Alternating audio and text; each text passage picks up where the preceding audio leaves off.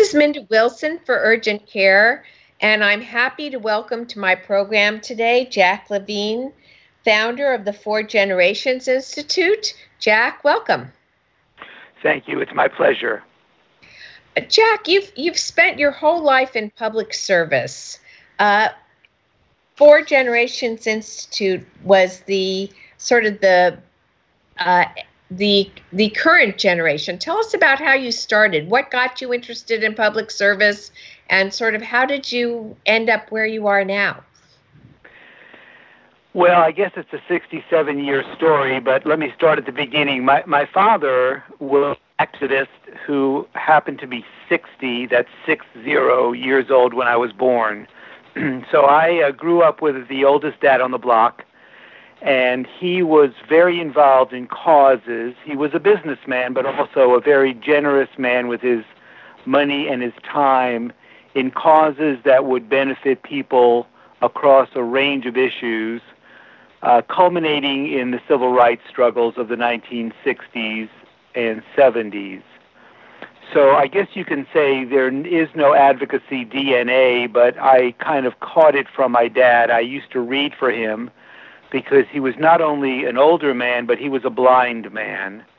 And his blindness led me to a task of reading for him, mostly opinion columns from newspapers. So I recollect those days very, very vividly. I'm very, very attuned to the importance of working with and learning from elders, and I guess that was the start of my advocacy life. And the rest, I guess we can say, is progress in the right direction. So did you follow in his footsteps and work in the civil rights movements? How did you get more focused on family and children? Well, the first thing was his interests were very spectral, from worker rights to causes that related to families, especially families who had a special need, for example, a disability. And these were issues that came about before his blindness. He didn't turn blind until he was 52. So when I was growing up in a suburban beach town outside of New York, there were a spectrum of family needs around us, who was different. Now we call it developmentally challenged. Perhaps somebody who had a special need for mental health services.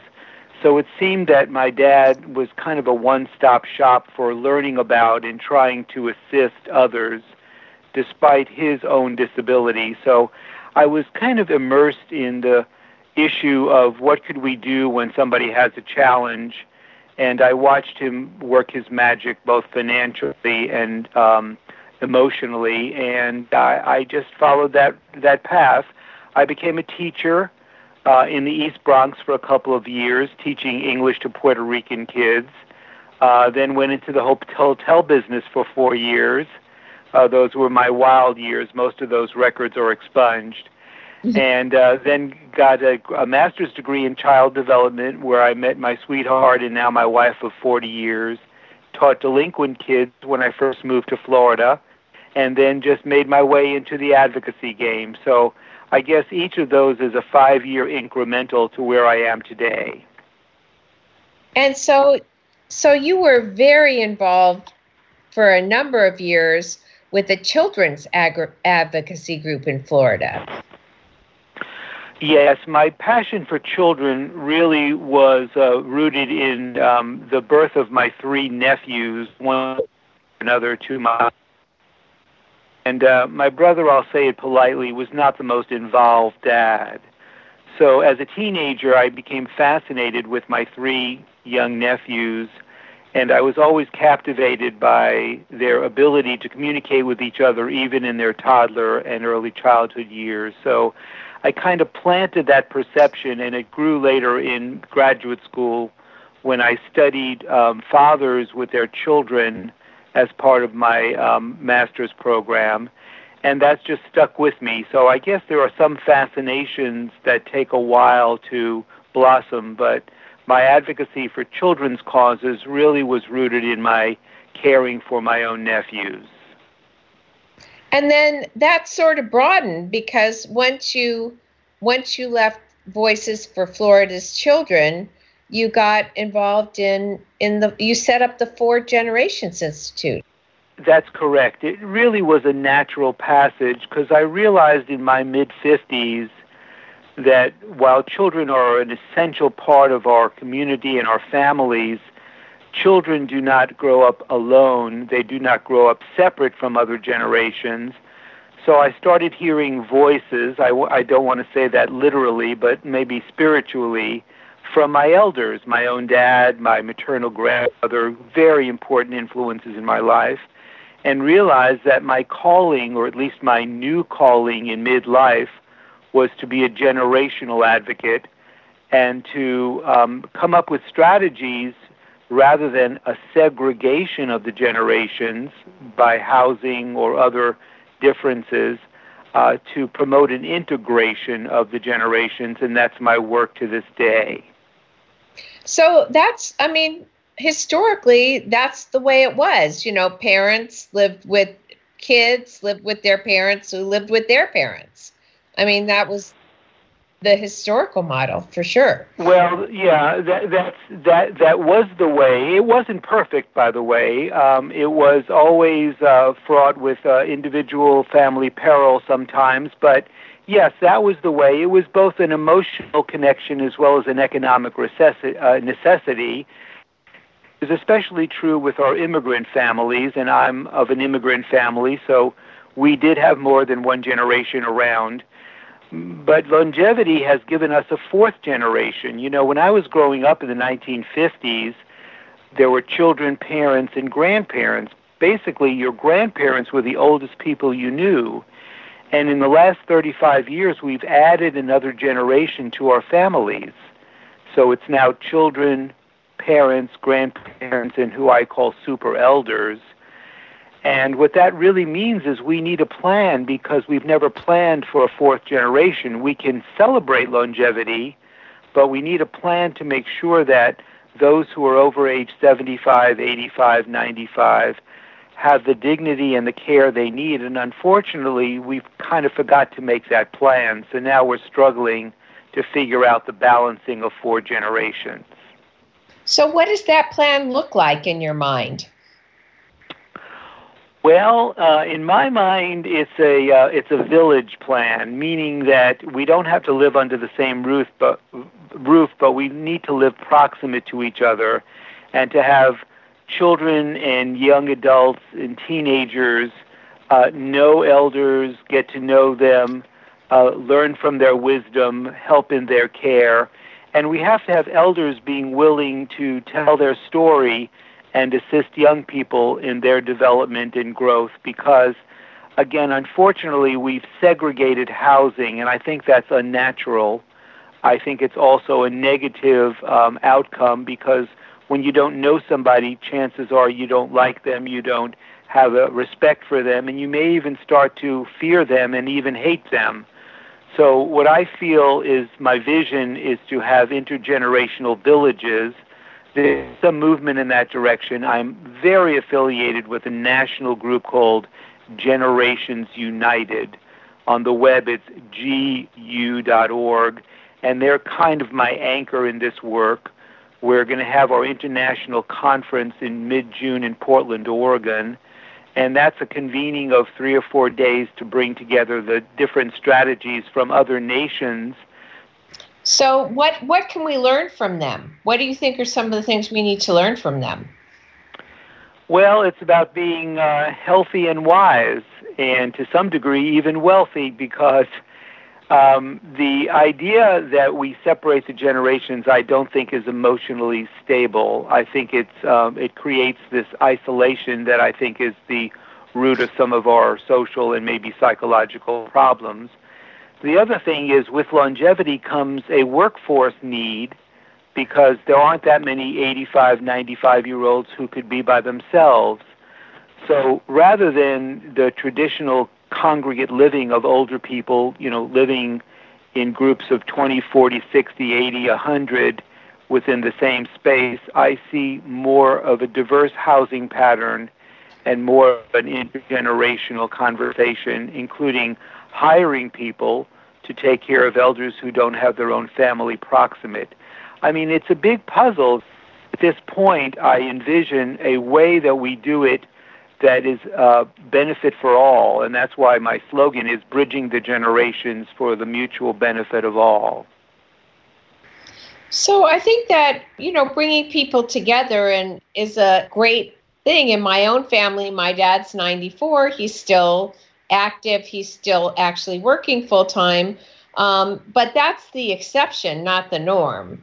A lot of people, they're working. They're my age. They're working, and they're really not in a position to devote a significant amount of time to caring for somebody that's elderly. So how do you see that sort of rolling out? Well, each family has its own dynamic, and each family has its own assets, and sometimes it's the asset of time, sometimes it's the asset of dollars. I think the greatest resource, however, is a caring concern for each other, and then we figure out the details. So, for example, when I see, I live in Florida. I've been a Florida resident for 40 years, so we've got a lot of everybody's grands in Florida. Folks move here and they stay. So what I've observed in my various travels and conversations and facilitating meetings, etc., is there is a hunger for relevance and a hunger for connection. Now, you can't persuade people to like each other unless they at least get to meet each other, and that's probably the core of my vision here. Is I'm counting that most people would enjoy interaction. In 1630, a poet named John Donne, D-O-N-N-E, wrote this famous line that everybody's heard of: "No man is an island." I mean, we can update it. He meant both genders, of course, so let's say it's "no person is an island." We're supposed to be connected. So from the newborns, who obviously desperately need good caring because they couldn't survive without it, all the way through the late stages of life, even in the hospice world, we should be connected. So if we create the environment whereby we implement that dictum of we need to be connected, then the rest is really details. And whether it's extra time or extra dollars or extra caring commitment, I envision almost a utopian world in which we are better connected, and we need to start at the community level. And when I see it happening, it's magical, and it becomes a fuel source for our happiness. Can you tell us some stories about how you've seen it happen, what the process was, and how it worked? Oh, yes, absolutely. There's a wonderful community in Florida called Sarasota. It's a county and a city. And there was a housing place that was built after World War II because the returning veterans needed a place for their own parents while they went to school and went to work. And it's called the Pines of Sarasota. So that Pines of Sarasota was an elder community only for quite a while, and about 10 years ago, they diversified. They put in an in-house early childhood center for the workers at the Pines of Sarasota, and now more families of different age groups are congregating around that center. So what we have here is a multi-generational center with a special emphasis on elder care, but we have other age groups involved, and that is a wonderful, wonderful model. They're actually studying the model now with an institute. So the Pines of Sarasota is one example. Another that I'll give you is the whole creation of housing in which we realize that you don't have to be, as I said before, under the same roof, but you can be proximate. So we see some urbanization in which we have both elder housing and young adult housing very proximate to each other. And some of that is being done around university communities. So we have examples of that in Charlottesville. I know Charlottesville got some very, very bad media last year with a horrible march by the extremists, but Charlottesville is also home for this model. So I would tell you that here and there and everywhere we're seeing this happening. We just need to make it more accessible and more frequent.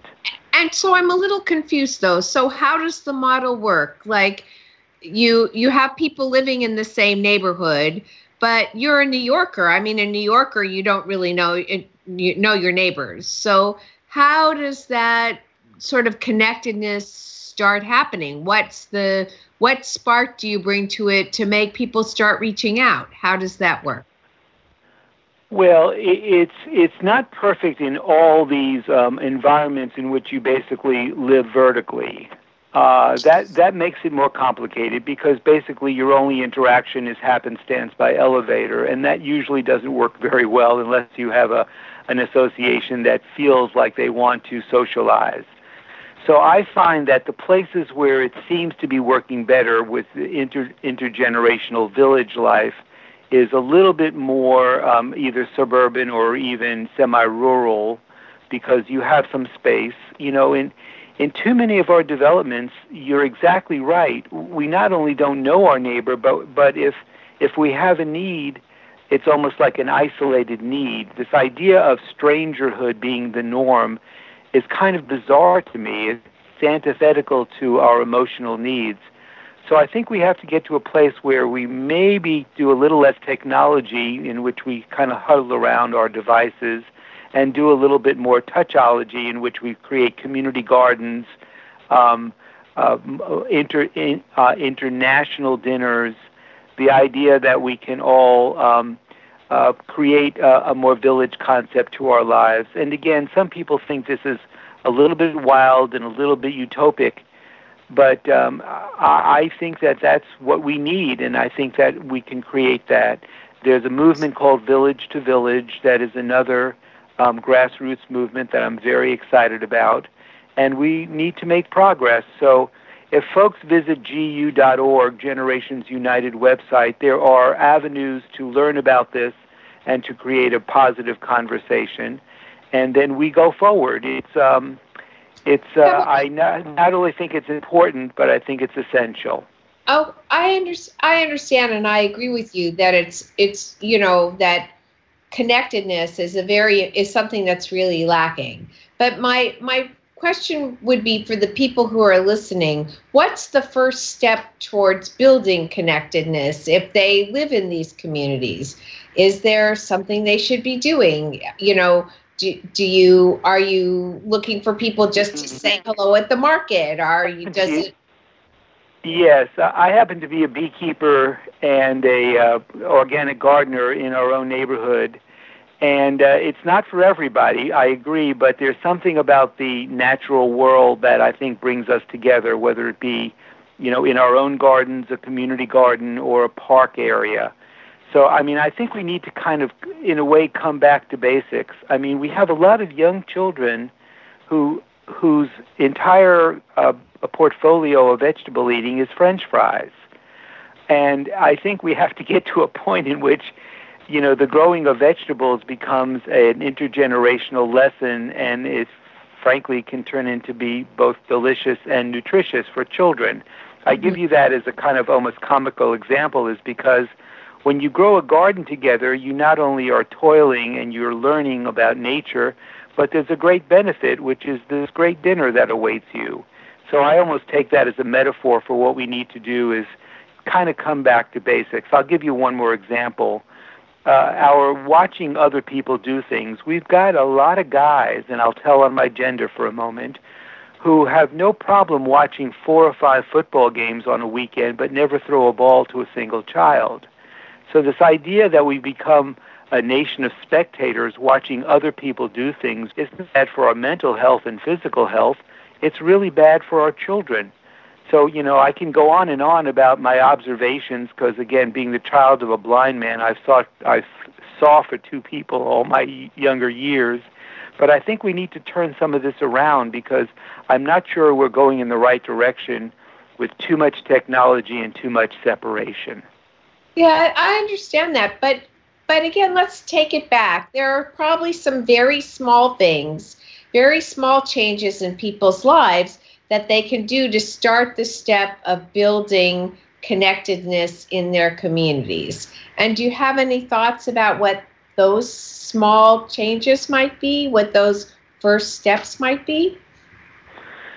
Well, it's a lovely question because it has a lot of answers. I mean, how dare we not know our neighbor? I'm not saying you have to fall in love with your neighbor, but just to have some kind of exchange in our own living spaces. I mean, we should know who's around. So going and introducing yourself to your neighbor would be especially if yes, exactly. Especially if somebody is just moving in.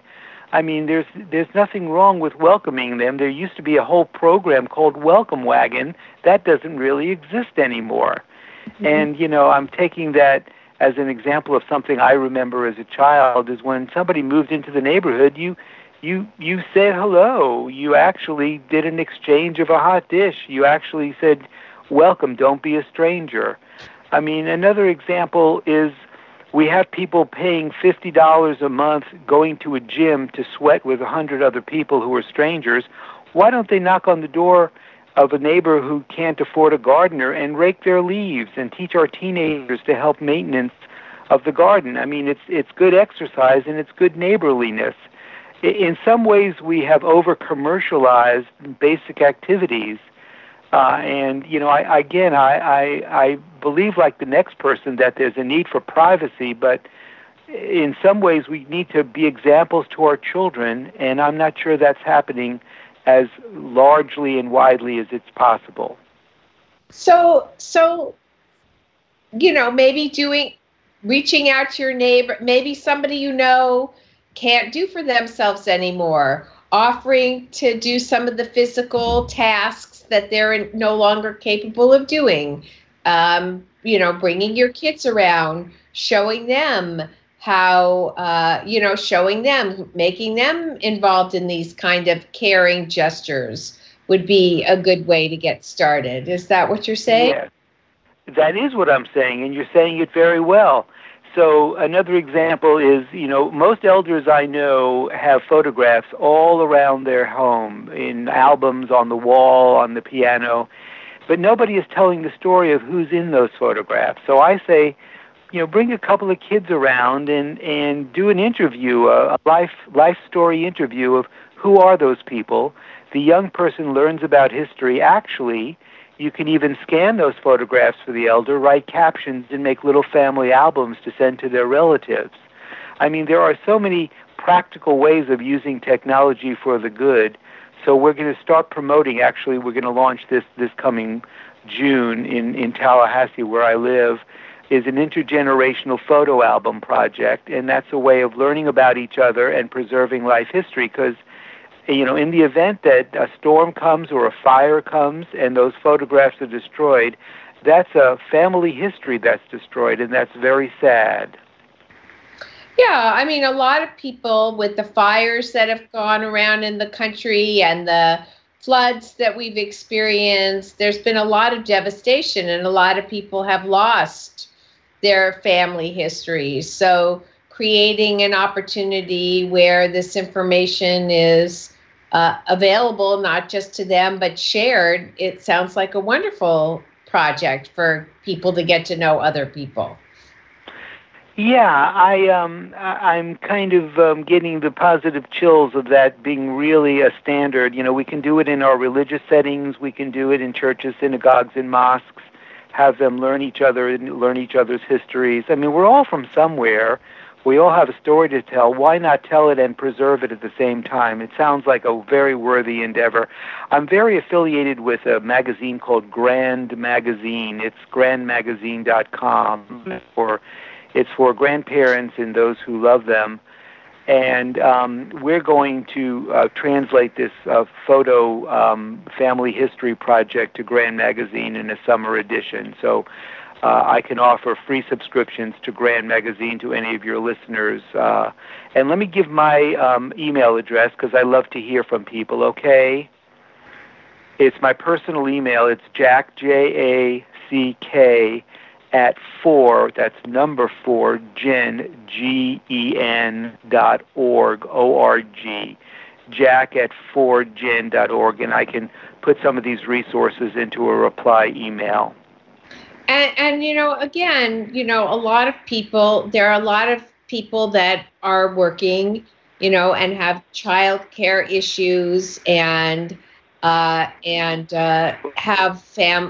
cooking for their family, and there are a lot of elder people who may not be able to run around the way they used to be, but may be able to help out, with helping with their kids' homework, or helping prepare a meal, or doing something that could make a working person's life a little easier and bring connectedness with that elderly person and their own children.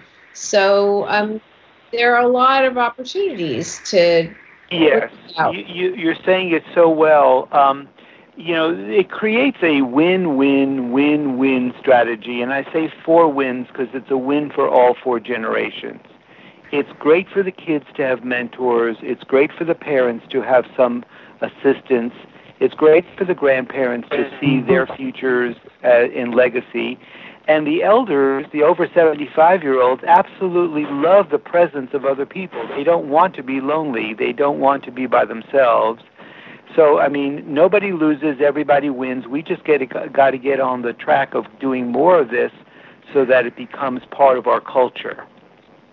And then the thing is that you provide the resources, or you can help provide the resources maybe to get some of these initiatives started, so that if people were interested in doing something but weren't quite sure how to go about it, would your organization be able to help them get started in doing some of these things? Yes, absolutely. I'm kind of an idea guy. And by the way, you're talking to my organization.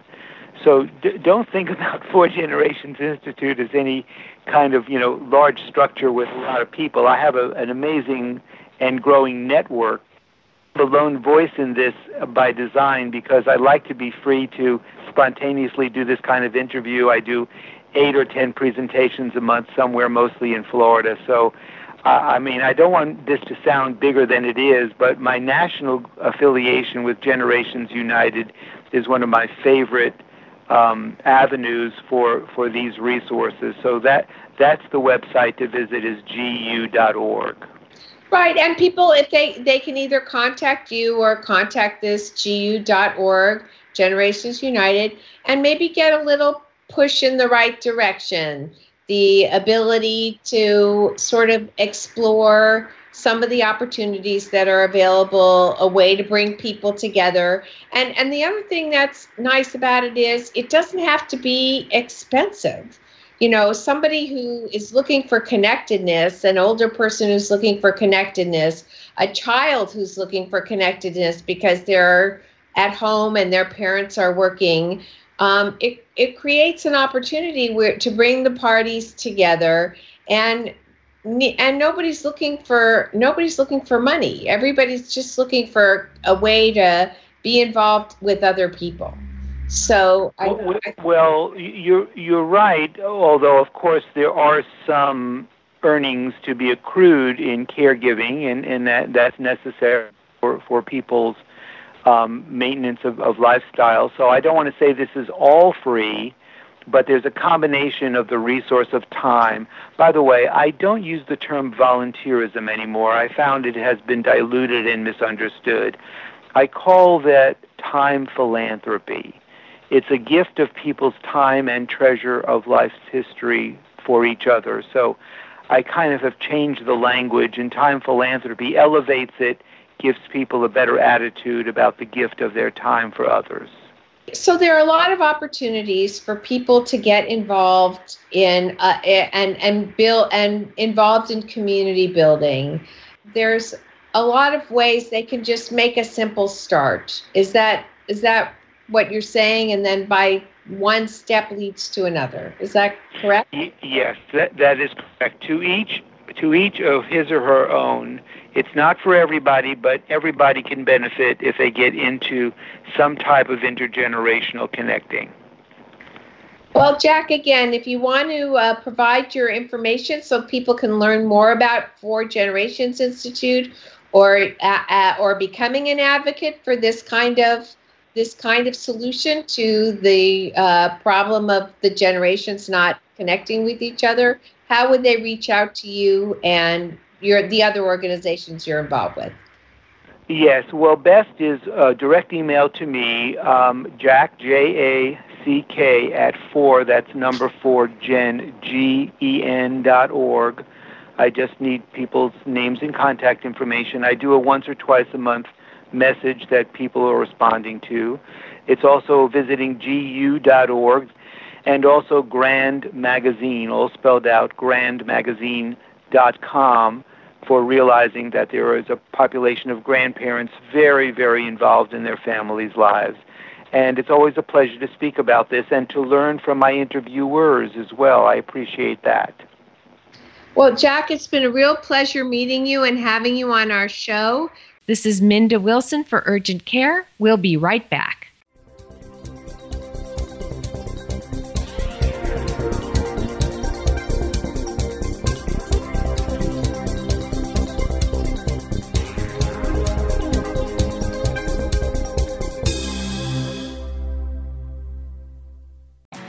It's your health.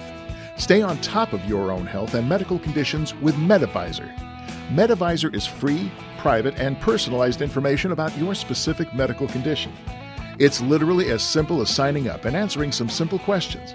MedAdvisor then searches thousands of research papers, clinical trials, guidelines, and even warnings to summarize a totally personalized update regarding your health. MedAdvisor.com. MedAdvisor. MEDIVIZOR. The first step towards helping someone with a hearing loss is to help them overcome denial. An important step is to stop enabling the hard of hearing person. This means stop being their ears for them, repeating what others are saying or what is spoken on television more loudly for them. The longer someone with hearing loss is able to depend on another person for communication, the longer it can take them to come out of denial and seek medical help. Seniors in particular tend to passively accept their hearing loss as a natural part of aging.